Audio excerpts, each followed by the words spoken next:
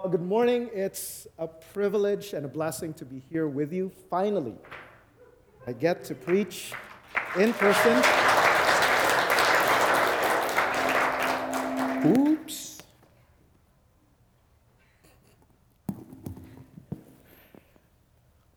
All right, that's better. Now, on behalf of my family, I would like to begin by saying thank you very much for the welcome that you have given us.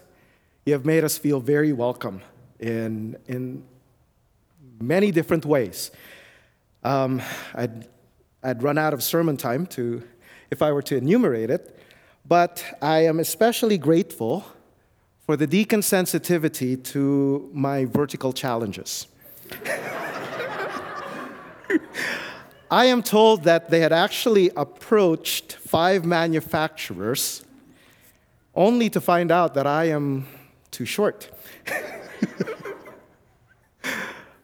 But at the same time, I think this podium would serve as an object lesson for all of us because it communicates the fact that as we face the challenges ahead of us, we are not going to simply maintain the status quo. At the same time, we will not make changes merely for the sake of change. Rather, we seek to move forward in a timely, thoughtful manner so that we could be faithful to fulfill God's purposes for Crestwick.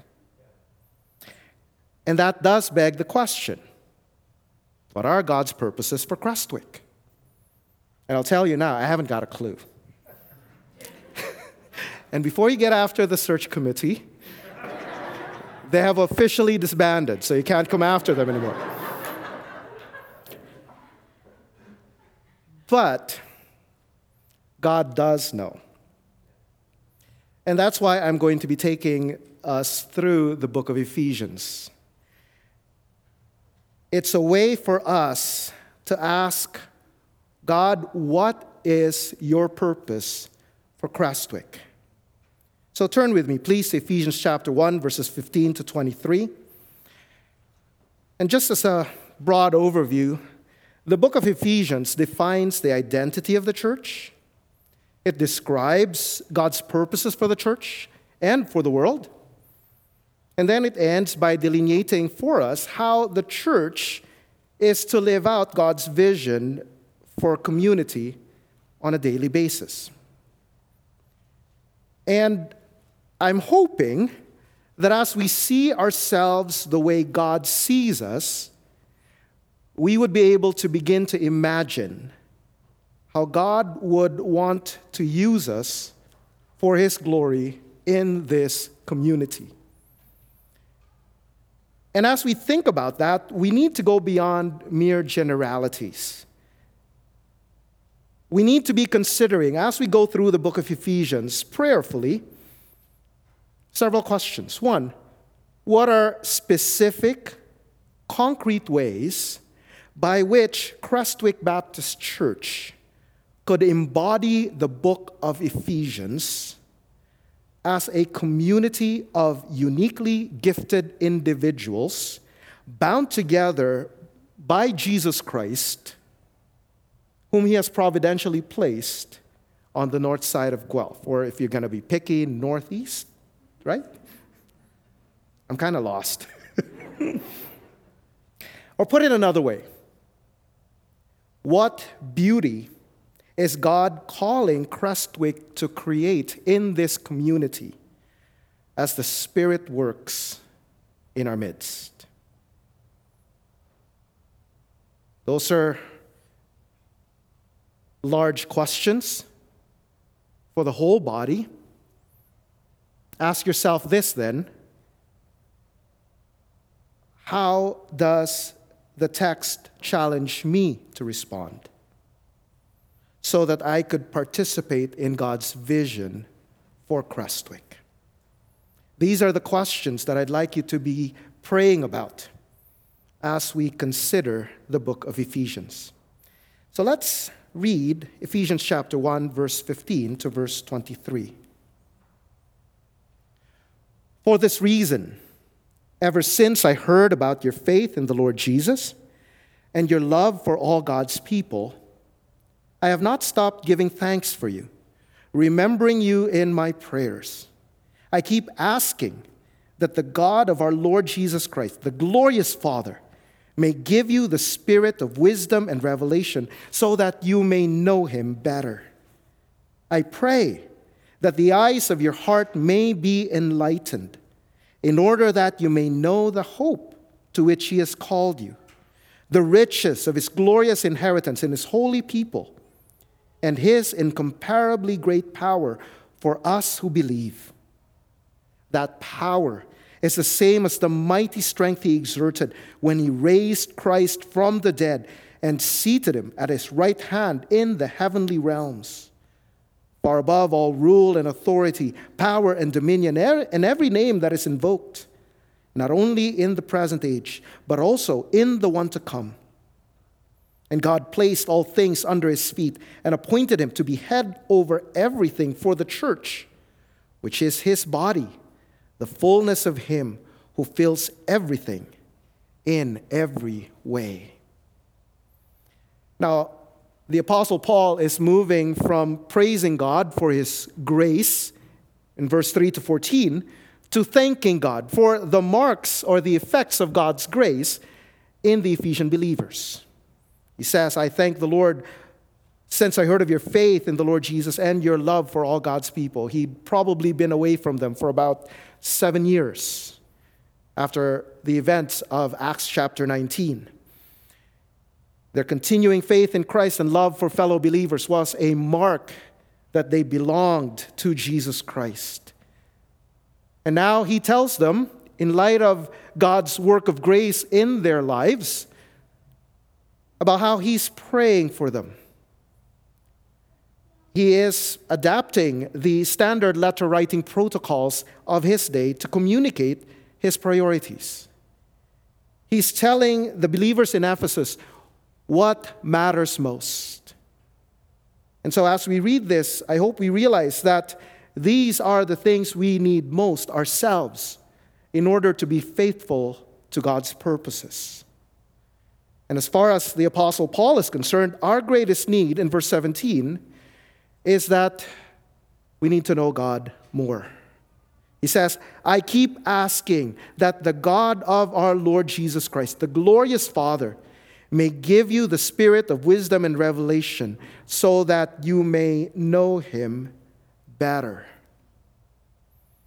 Now, knowing God requires knowing truth, doctrine. That's important. But it does involve more than simply acquiring information. I'd like to show a quote from Peter O'Brien. He's a New Testament scholar who has written a wonderful commentary on the book of Ephesians.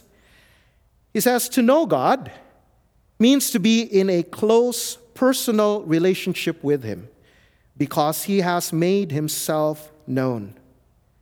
There is an obedient and grateful acknowledgement of his deeds on behalf of his people.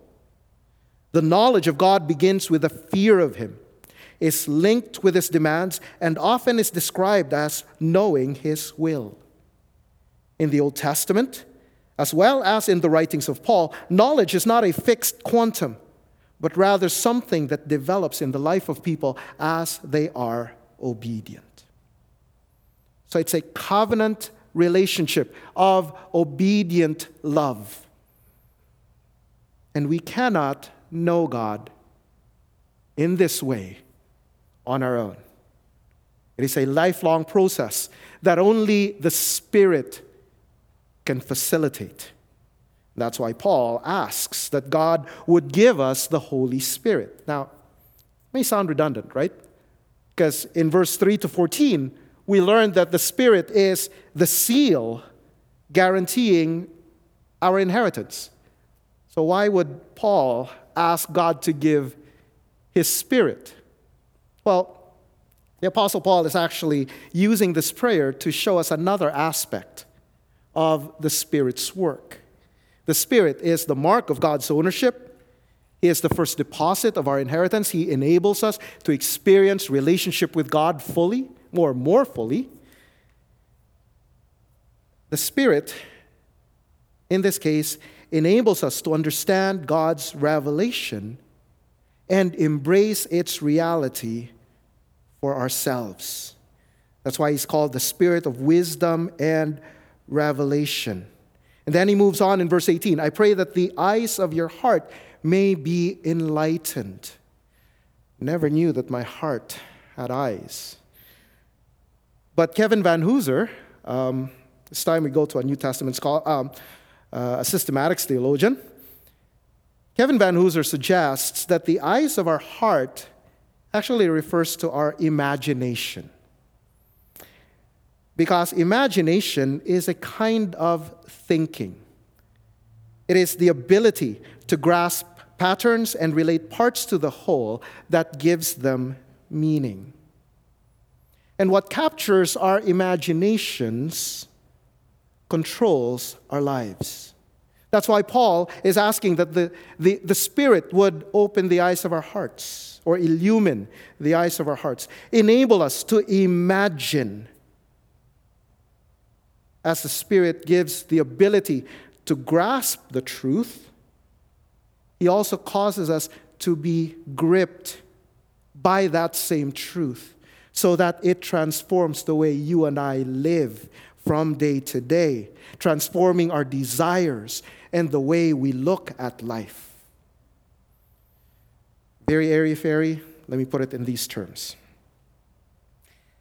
I officially became your pastor on January the 1st. But even before January 1st, that possibility of becoming your pastor captured my imagination in September. That was when we started talking, right? Yes. And that possibility of becoming your pastor began to grip my mind so that it began to change my desires, began to change the way I lived, the way I planned for the future.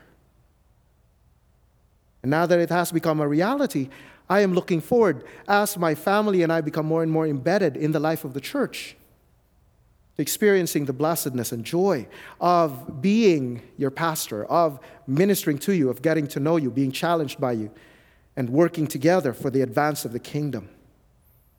And that's what Paul wants for all of us. He wants us to experience more fully the life-giving wonder and privilege of being in obedient covenant relationship with God. And here's the great thing. It is guaranteed to happen because God is the Father of glory. On one hand, God wants it for us. That's the whole point of Him sending His Son. That's the whole point of Him redeeming us. Because He wants us to be in covenant relationship with Him.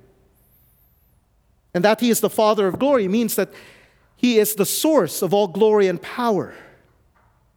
So that He has the ability to cause this knowledge of intimacy, of relationship, of communion. He is able to make it happen. Now, Paul wants to narrow down even further. He wants us to know God more so that, first of all, we would be gripped by the hope to which He has called us. That's in verse 18. Notice what he says. I pray that the eyes of your heart may be enlightened in order that you may know the hope to which He has called you. Now, he's already introduced that to us in verse 3 to 14 of chapter 1. God has called us to be His holy and blameless children, the heirs of the new creation, enjoying God in that new creation that He is bringing about. That's the hope. And it's not pie in the sky wishful thinking. It is actually the real future that Jesus has secured by His death and resurrection. So that the Apostle Paul wants us to know that glory is our destiny. And that is the basis of our comfort and confidence in the here and now as we face chaotic and uncertain times. And it's not just for our benefit. This gospel-grounded hope of a new creation under the lordship of Christ needs to shape the way we live and set us apart in a world that has become increasingly cynical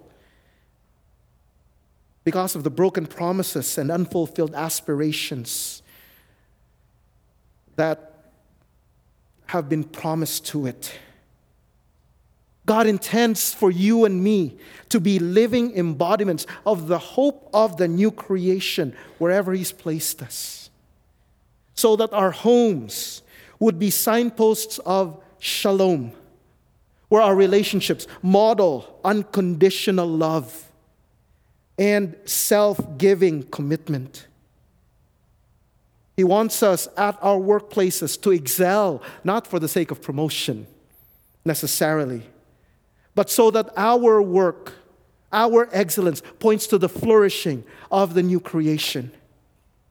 He wants us to be such joyful people in the midst of pain and struggle, so that people around us would see persistent joy that is fueled, grounded in the promises of God, even when we cry out in pain and hardship and heartache. It's not stoic acceptance, but a deep joy that no suffering could erase. It is those things that cause people to wonder what makes him tick, not what makes him such a tick. I want to be like him. I find him weird, but in a good way. God wants the church, God wants us to demonstrate unity in a society racked by division, living together, working together in the freedom of submission to the lordship of Jesus. These are the things that enable us to shine as lights in a dark and sinful world, pointing people to our Savior. But if we are to be brutally frank about ourselves, I think we'd all have to admit that we're closer to being flickering candles than floodlights, right? And that's why we need the second thing that Paul wants us to know. We need to be reassured of God's love. Paul wants us in verse 18 to be gripped by how much God values us. Notice what he says.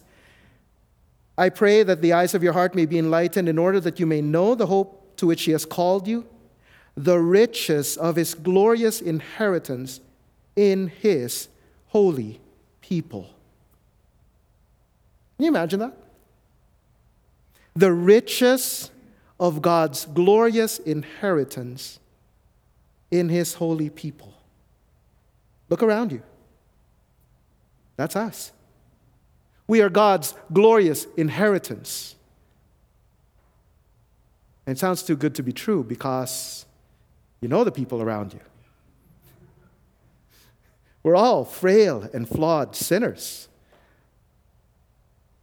I remember when I was, my sister, my youngest sister, is about 6 years younger than me, and she happened to enter chemistry. That she followed my footsteps as a chemistry major, and I'd already graduated by the time she came in, but some of her lab teachers were friends of mine. And her first year in university, she went to the same university, first lab class happened to be one of my friends. And that friend of mine was looking at the attendance sheet and said, "Umandap." And my sister goes, "I swear I don't know him." you get the whole thing about some people not wanting to be affiliated with you. She was joking. But here's the thing. God values us so much. He wants us as His inheritance for all eternity. Why? Well, let's recognize, first of all, that God looks at us not as we are, but as we are in Christ. We enjoy union with Christ. So that when you think of yourself, realize that as a person who is in Christ through faith, Christ is the one who gives us value. We live in a world that says, establish your worth by your looks, by your accomplishments, by your popularity, by the number of TikTok followers or Twitter followers you've got. But I think if you've tried to join that rat race, that leaves you insecure and unfulfilled. Because no matter what people say about you, you know you. And you know you don't measure up to the image that you've created.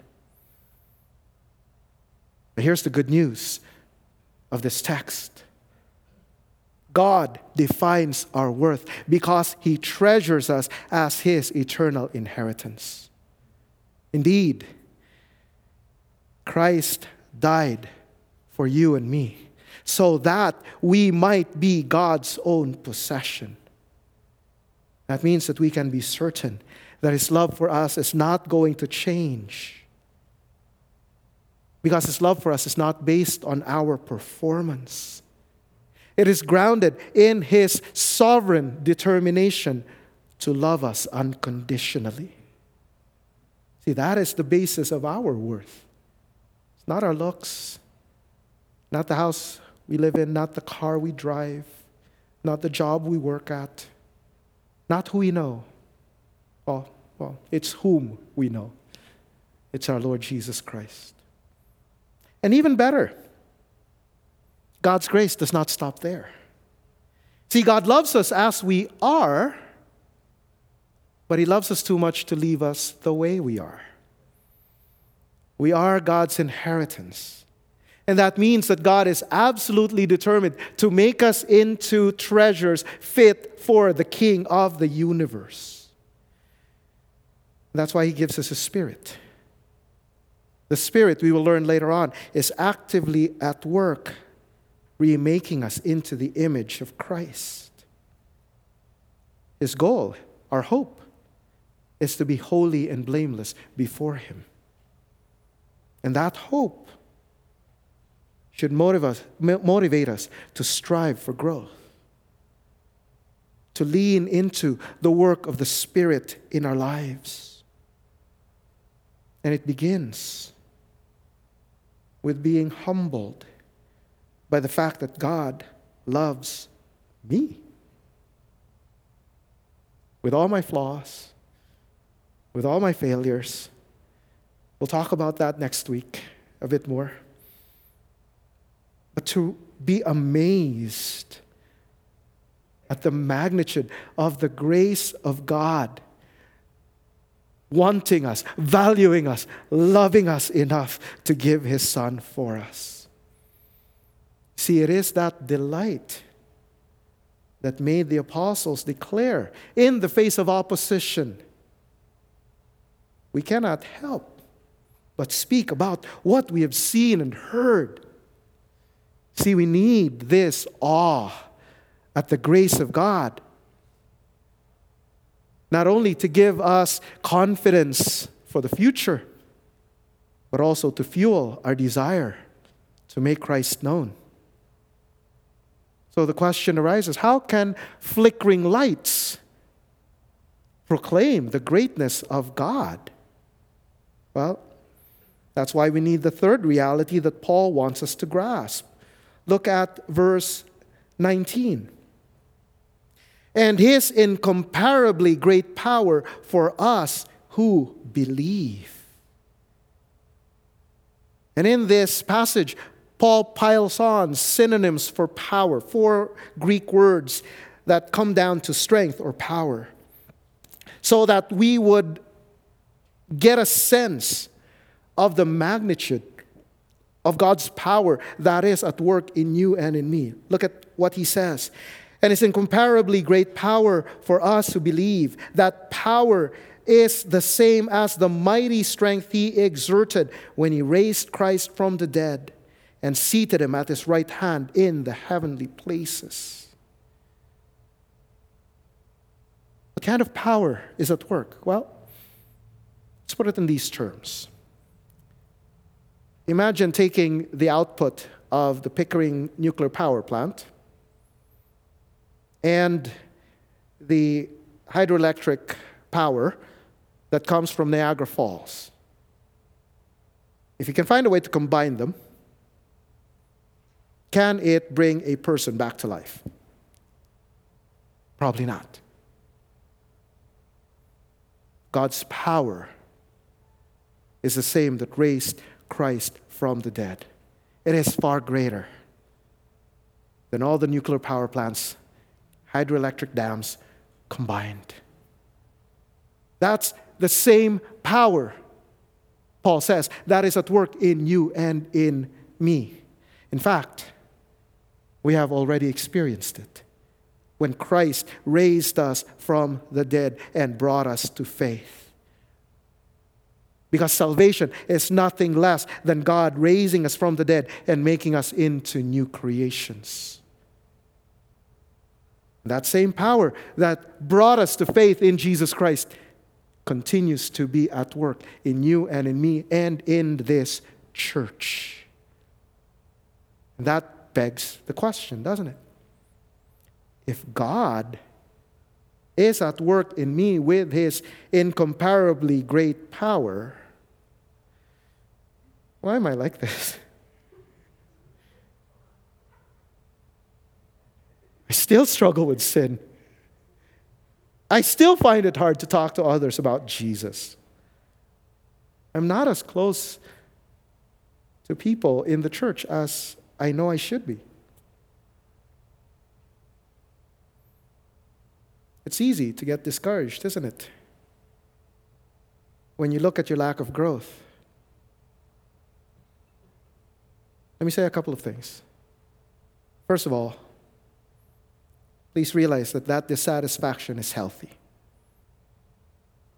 It's far better than complacency. And to the extent that we recognize how far we are from what God intends us to be, it should lead us to repentance. And it's appropriate. Because as Martin Luther says, the Christian life is a life of continuing repentance. But second, it should drive us back to God, not just in repentance, but also in dependence. God makes us realize how far we are from what He intends for us to be, so that we would grasp more fully how needy and powerless we are, so that we would learn to lean on God more and more. And as we go to Him in absolute dependence and faith, He empowers us. We enjoy God's power as we walk in relationship with Him. See, that's the way this power is to be enjoyed. It is not a power that's like a battery. You take it and then you go on, independent of the source. No. It's a power we enjoy in relationship. The continuing presence of God in our lives is the basis of our power.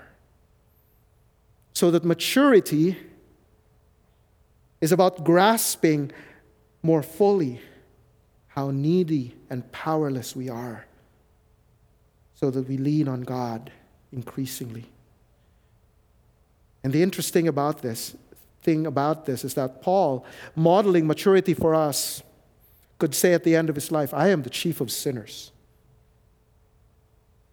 Because his closeness to God made him more conscious of how sinful he was. And that just led him deeper into dependence upon Jesus. But the fact that God's power is at work in us frees us then to imagine, what if what happened in Ephesus happened here in Guelph? Imagine the Word of God going forth freely so that everyone in Wellington County hears the gospel. And the name of Jesus is exalted. The people of God are transformed. Mosques, Buddhist, Sikh, Hindu temples, and all our modern temples, modern pagan temples, are emptied because the people in them are leaving to follow Jesus. Imagine pimps, drug dealers conspiring against us because the gospel has gone forth from us so that they are losing money because of us. Now, we can't make that happen, but God can.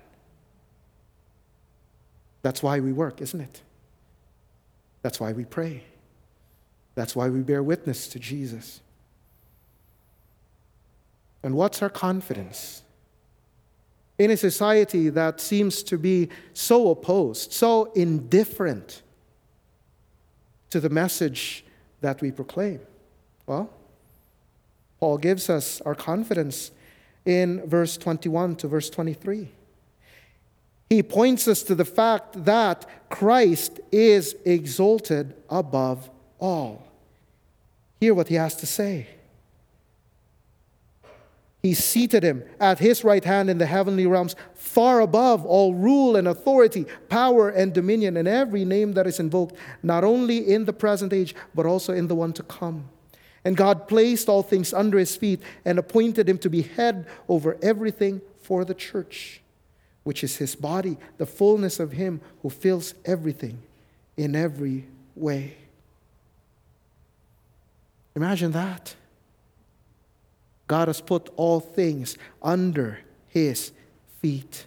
It is an image of total victory and absolute supremacy. It is the picture of an enemy at your feet, and you've got your foot on him. Total victory. It recalls Psalm 8 of all things being under the reign and rule of Jesus. And here's the best part of it. Has appointed him to be head over all things for the church. Verse 22. The sovereign Lord, who is exalted over all, reigns and rules for the sake of his church. And that is our comfort, our confidence as we live in the already not yet. Our Savior reigns supreme. At the same time, we are exiles on the margins of society. But we need not be afraid, because Christ reigns over all things for his church. We may face a future of heightened hostility and diminishing influence. We will not be afraid. Neither will we be combative or confrontational. We will lean on our King, knowing that he's in control, and that everything that is happening in this earth, COVID, Bill C-4, whatever else, is under his control. He's got it. He calls us to be faithfully obedient to him, to proclaim the gospel. And that's why I appreciate our fellowship's response to Bill C-4. It is an example of bold meekness. Because that bill is a challenge for us to be winsome and wise as we proclaim the gospel, to be creative, so that as we tell people about Jesus, our conversation would be always full of grace, seasoned with salt, not being salty, but flavorful, so that we may know how to answer everyone. It's not that we're trying to avoid conflict. Rather, we are seeking to adorn the gospel by reflecting the character of our head. How did he triumph? Our head gave up power and willingly suffered in order to save us. He triumphed by giving himself up. So we, as the people of God, follow in his footsteps as his body, demonstrating the presence of God in the world by our lips and our lives. That's what Paul is talking about in verse 23, which is his body, the fullness of him who fills everything in every way. We are the means by which God makes his presence known. Because we are united with Christ, we are his messengers, his representatives. A people of hope, empowered by God in the process of being transformed by him, proclaiming the gospel as beggars who have found bread, proclaiming the gospel by the power he provides, in the sure and certain hope that one day that supremacy of Christ, which we know by faith but which we do not see yet, will be made visible to all, pointing forward to that great day when Christ will return and every tongue will confess and every knee will bow, recognizing that Jesus is Lord, to the glory of God the Father. That is the ultimate purpose of God.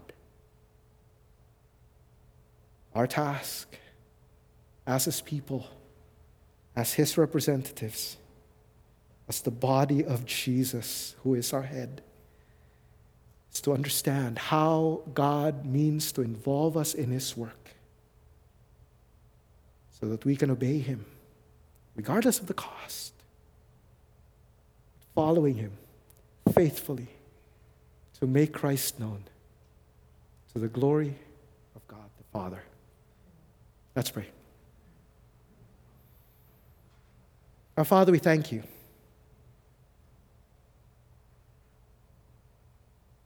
Our minds cannot grasp fully the breadth, the depth of your plans.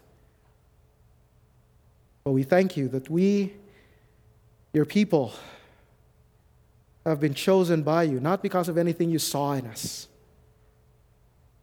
but because you chose to love us out of your infinite grace. And you chose to involve us in your work so that you may magnify your name by accomplishing your purposes through weak and frail and flawed sinners like us. Such a privilege it is, Father, to be part of your people, to be called your inheritance. And I pray that each one of us would grow in the knowledge of you so that we would be amazed and astounded by the hope that we have as your inheritance, the confidence you give us as a people in whom you dwell, empowered by your Spirit. May we courageously proclaim the gospel so that all men may know that Christ is Lord by our example, and as they too come to faith in our Savior. And in the face of all the opposition that we will be encountering, give us courage, not in ourselves, but from the truth that Christ already reigns supreme, and that one day all opposition will be subdued. Every knee will bow, every tongue will confess Jesus Christ is Lord, to the glory of the Father. This we ask in Jesus' name and for his sake. Amen.